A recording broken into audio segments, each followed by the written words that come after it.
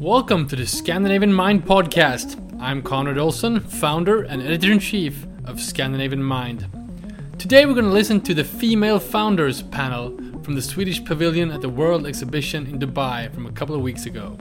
We will meet 3 forward-thinking startup founders and hear them talk about how to innovate traditional industries, running a company based on Swedish values, and the need for more female entrepreneurs.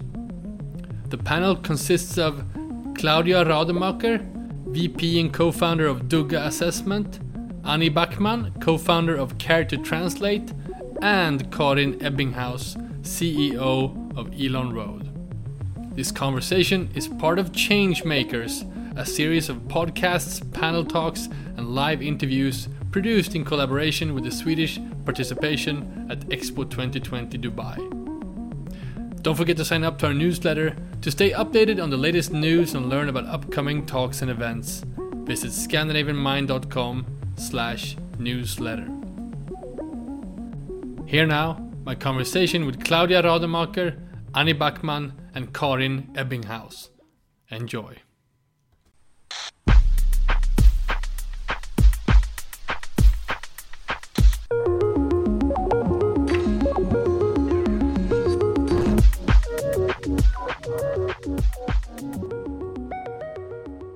All right, ladies and gentlemen, please welcome to this afternoon's event. My name is Conrad Olsson. I'm the founder and editor-in-chief of Scandinavian Mind. We are a magazine and platform covering the intersection of lifestyle and technology. And we are also official media partner to the Swedish Pavilion here at Expo 2020 Dubai.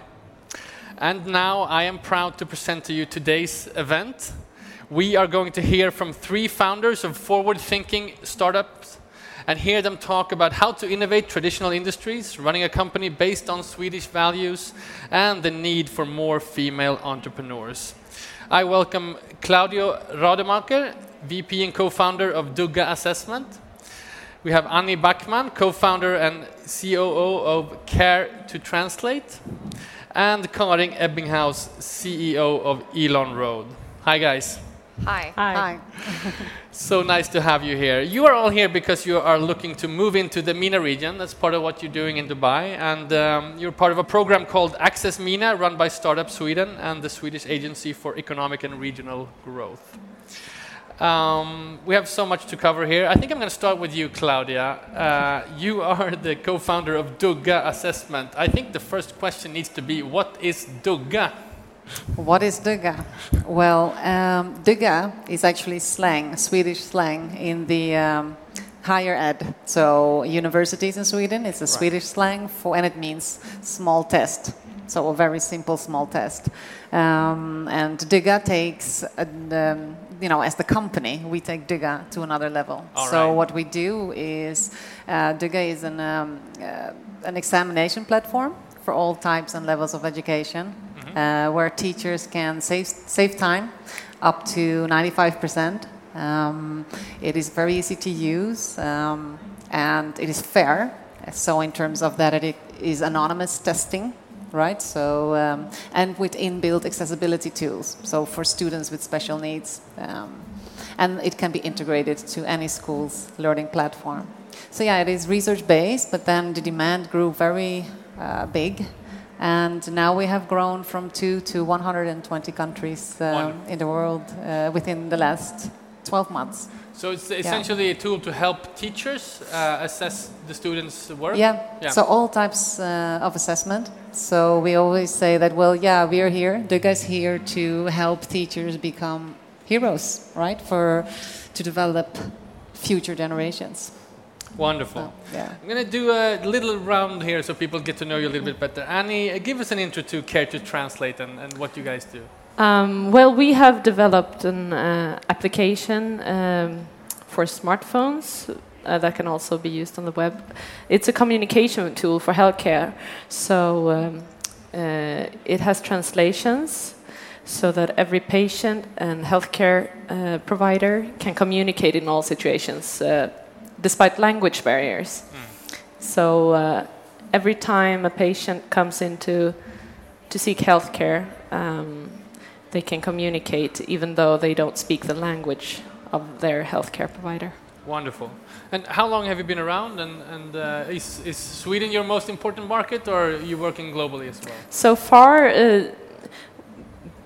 Sweden has been our most important market when it comes to B2B sales and Right. approaching hospitals and healthcare givers of different types.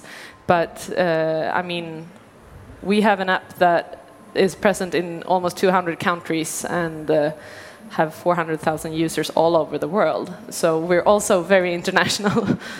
The need is global. Exciting stuff. Okay, so from education to healthcare to mobility. Yes. Yes, Karin, Elon Road. Tell us what you do. Yes. So I would like for you to picture a future that is fossil free, and you can drive with infinite range, and you would never have to stop to charge or refuel ever again. That's what we want to accomplish by having electrical roads, so you can charge your EV while you are driving as well as you're standing still. So essentially charging while how does it work? In Yes, the asphalt? Yes, so we put a rail on the ground, and there's a connection between the vehicle and the rail, and that means you can charge efficiently, both standing still, Right. safely, as well driving speeds 160 kilometers an hour. And if you have access to this kind of charging, you can reduce battery sizes. So instead of carrying on board all the energy you need to transport yourself, you can stream charging, you could say. Just like we stream music today, we can stream charging. So we don't have to carry on board everything. Exciting stuff. So I understand you have a pilot case in the south of Sweden. Yes, And that's where you are right now. Yeah. we're a Swedish startup based in Lund, and it's also there where we have our first trial pilot, which is financed by the Swedish Transport Administration. So we have built 1 kilometer of electrical road to power a bus line. And do you see yourself expanding in the Nordic region, or do you see other countries being more adapt to this type of technology? I mean, of course, the EV penetration is quite high in the Nordic countries, but I would say that everyone is doing this transition, and where you look upon EVs, charging will be a bottleneck. Right. So that is really what's restricting. And I would say that electrical roads could be for electrification that broadband and fiber has been for digitalization. I mean, it's enabler. It's a big idea. Yes. Huge ambition. Yes. For sure. So I'm curious about your sort of Swedish heritage. I mean, obviously here in Dubai, we also know there's a big tech fair going on, the DTEX. I'm sure you're meeting a lot of entrepreneurs from all around the world. How important is it for you to have your Swedish heritage? Is it part of your brand or your company? Yes, for us, absolutely. Sweden has a huge trademark and being famous for producing tech entrepreneurs and have high credibility. So, of course, that's really important. Yes, innovation. Yeah, and also credibility is really important for us. Going deeper into this, Claudia, is this something you've built into your brand? Is this something that it's part of who you are when you go out and launch yourselves? Sweden, you mean? Yes. Yes. Well, already it's in the name, right? It's slang, but also coming from Sweden. Right from the beginning, we made a very deliberate choice as part of our strategy to start or to make Sweden as our reference market. Sweden is known for innovation, as Karin already mentioned, the credibility, but also in terms of edtech or education. It's known for high quality education, but also is also leading in the digital infrastructure in education, for example. And so it was, for us as a startup, it was a very good market to start, but also to learn from. Right. And there's also something that is really in line with our organization's policies, and that is transparency. So when we were building everything from building the prototype to our new product development that is continuously ongoing, we take in all the end users or all the stakeholders' input. So, and that transparency exists in Sweden, and we are familiar with that. So we always say, this is not our product, it is your product. So and we take that into consideration. So feedback from the end user. So that means in our case, teachers, students, IT managers, admins, etc. So the transparency is really important, and so now we've learned enough, and we're now ready to go global. But even though we are in more than 120 countries, we have to carefully select the markets that we want to enter. So and that's why we're here today, and we're really thankful for the program here. Annie, do you recognize yourself in this sort of transparency mindset when you're building your company? It's really important for us also, and especially like internally, we try to work really transparent in all, like with all my colleagues. Everyone should know more or less what everyone is doing at all times. To keep a very flat hierarchy, which we think is key.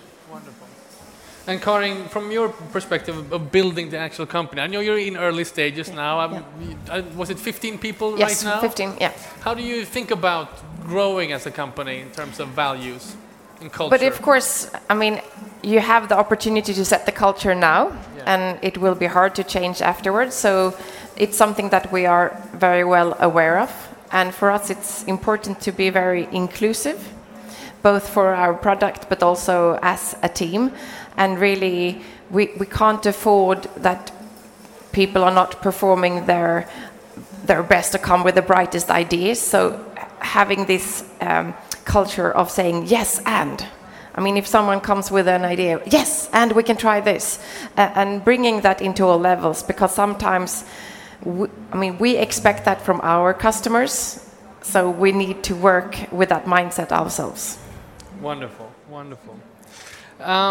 Let's move into this topic of female entrepreneurship. There is a lot of debate around this, especially in Sweden. That we see the majority of capital that's being raised, both in Sweden and internationally, that still goes to predominantly male entrepreneurs. Is this something that you reflect upon? Karin, I can start with you again. Yes, sometimes. I mean, if you look too much upon it, you will just be so depressed that you wouldn't do anything. But I think it's an opportunity also to change that. But to be aware of it. I mean, if you can't beat them, join them. So working with people to raise awareness about unconscious bias and then making something positive out of it. Wonderful. And Annie, I know you actually know that one of your investors is Sophia Benz. It's a person we had on the cover of our first magazine, and we know this is a subject that's really close to heart to Sophia. So I'm curious, is this something you discuss with internally or with your investors? We don't discuss it much, but I guess having her on board, of course, gives us opportunity to have a bigger network of female investors, for example, which is definitely positive. Because we want to keep our team as well as our investor team as diverse as possible, and diversity means including both genders, otherwise we will miss out. Sure. And Claudia, is this something you reflect upon when started the company, or sometimes if you're an entrepreneur, maybe you don't have this mindset because you want to do the thing that you're there to do, right? So I'm curious if it's part of the conversation. If you go back to the passion behind creating this platform for, we started with two. It's just me and the other co-founder, which is also a teacher and researcher. And he is a male and I'm not. So we were 50-50. Right. There we got it already, the balance in the company, right? So no. We early on, we knew that we didn't just want to create a platform just for the sake of using modern technology, but it should not only just avoid unnecessary stress with both teachers and students, but also to provide equal opportunities, right, for students. So not only the gender, it is the special needs, skin color, last name, and so on. So that is in line, of course, back to your question about if that is something to think about. The hard truth is, unfortunately, yes, we are faced with it every day, even though you want to forget about it or park it. And it is there. And I think the only way to develop that into the right direction is to make people aware of it. not being depressive, because it's a fact. I mean, there are so many other female that have been fighting for where we are today. Right. So I think that being female entrepreneurs gives us an opportunity to change that, creating forums, but also your own organization where you can be an example. And so when hiring people, it is not just based on gender, right? It is also based on the view of, for example, when you're interviewing a person, okay, where is your passion, right? What makes you wake up every day? But also, people are coming from many, many other companies or organizations with another mindset. And so it is hard to implement, even though you want to have how do you say that? A more equal. You have to remind people all the time, you don't need to prove yourself, or there is no need for letting other people down in order to raise yourself or so on. But you're saying, I'm going to stay on you for a moment. You're saying actually that your service is actually about, I don't know if you call it a service, but your innovation is actually about sort of minimizing biases and helping students or perhaps even children with lesser Special opportunities to have better assessments, essentially. Yes, that's true. You know, that has to play into, as you say, company culture and the people that you actually hire, because you need a more diverse set of people to sort of implement this. Am I right? Yeah, that's true. We have like 34.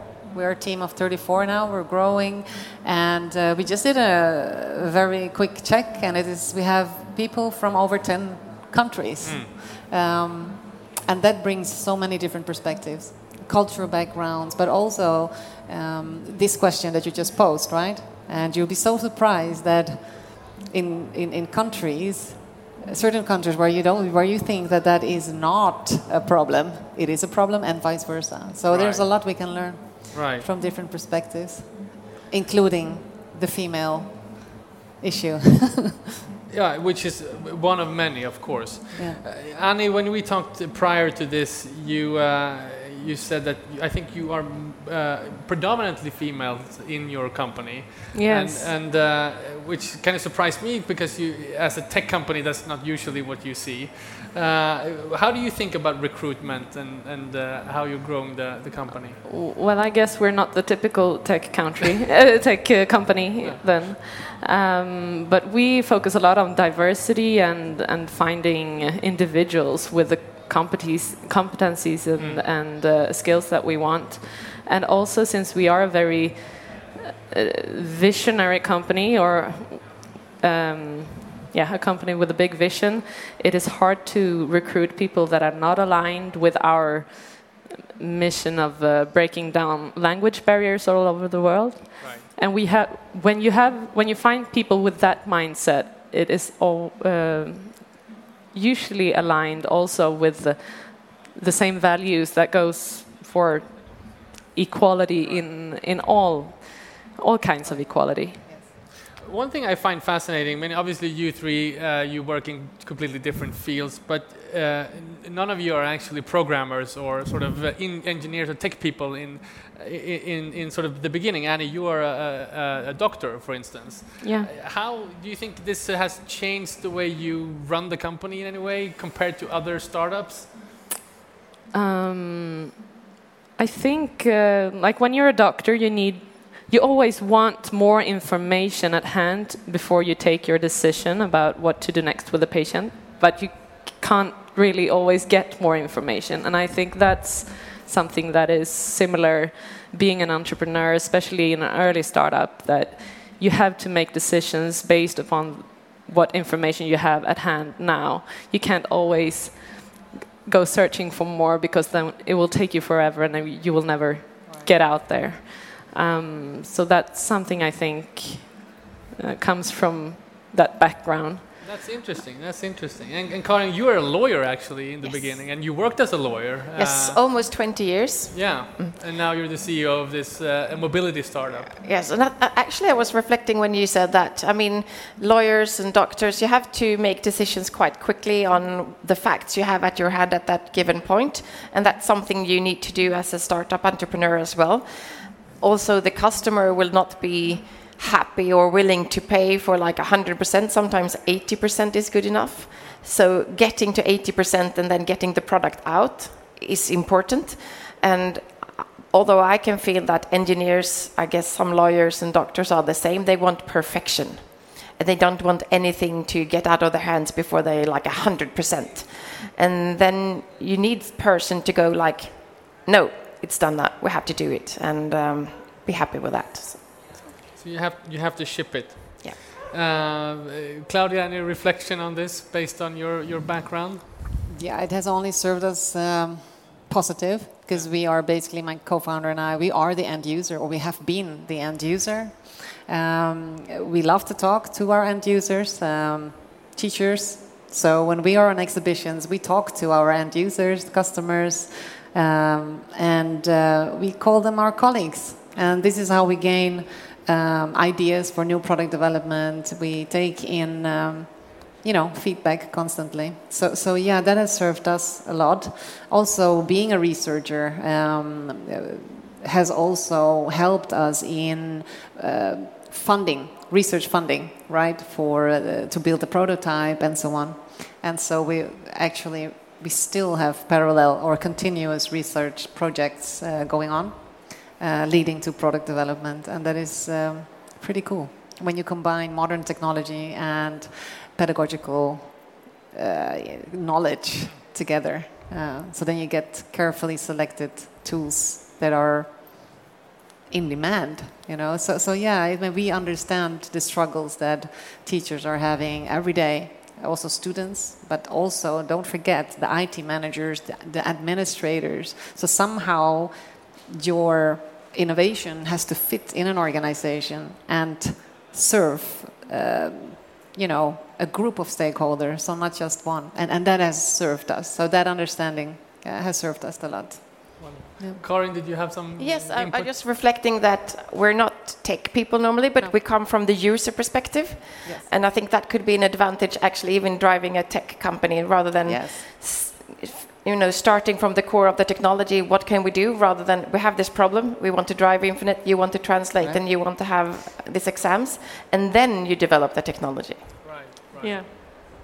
And I'm curious, I'm a bit of a mobility nerd myself, and we cover the mobility sector quite a lot. What position do you think Sweden has as a mobility nation, and how does that play into your...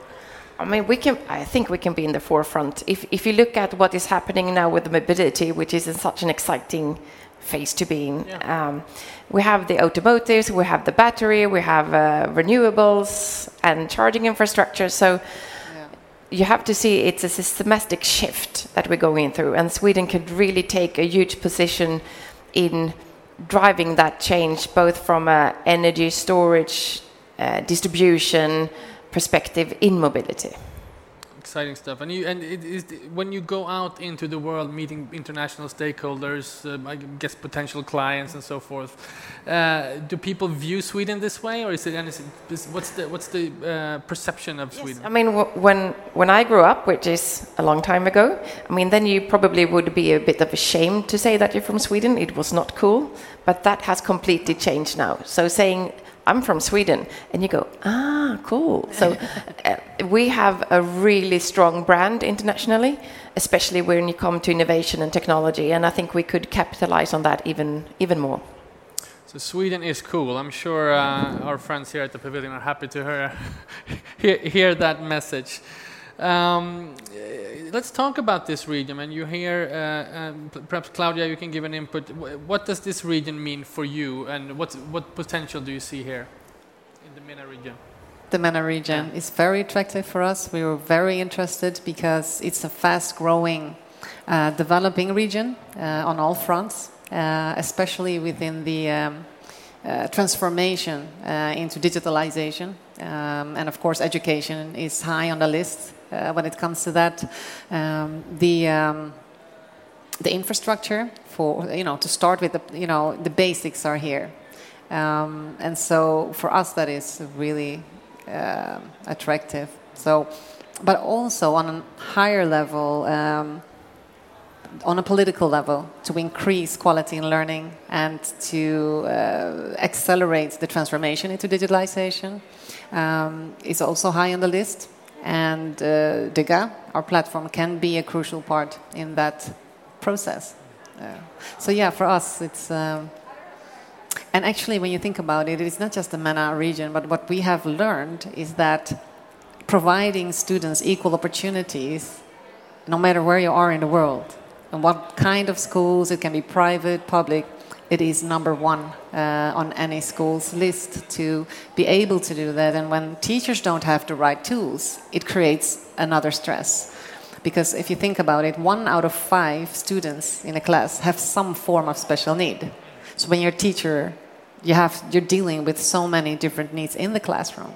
So when you can cut it down, a lot of time or save time, you can be there for all the needs that are present. You see, I'm really passionate about the passion shines through in all of you, and I love it. That's why we're here. We're going to wrap up soon. I'm just curious, Annie, what are you most excited about right now in terms of your company and the next steps that you are taking? I mean, Care to Translate really solves a problem that is global, and we want to take it to that level of going everywhere, kind of. This region is, of course, a place where a lot of nationalities meet, but everywhere in the world we have people traveling and migrating more than ever. And when you come as a patient in a country where you don't speak that language, you're really vulnerable, and we want to really help those people. Karin, I'm going to give you the last word. Any key values that people should bring with them today or from Elon Road, in your perspective? But I think that during the years, technology has been part of the problem, of course, in our climate crisis, but it can also be a part of the solution. So we need to change, and we can use technology to make that change happen even better and more sustainable. Wonderful. I feel like we could go on, talk forever about these topics. Thank you so much for sharing your insights. But we also have to think about us melting away here in the heat as well. Claudia Rademacher, Annie Backman, and Karin Ebbinghaus, thank you so much for being here. Thanks for being here. Thank you.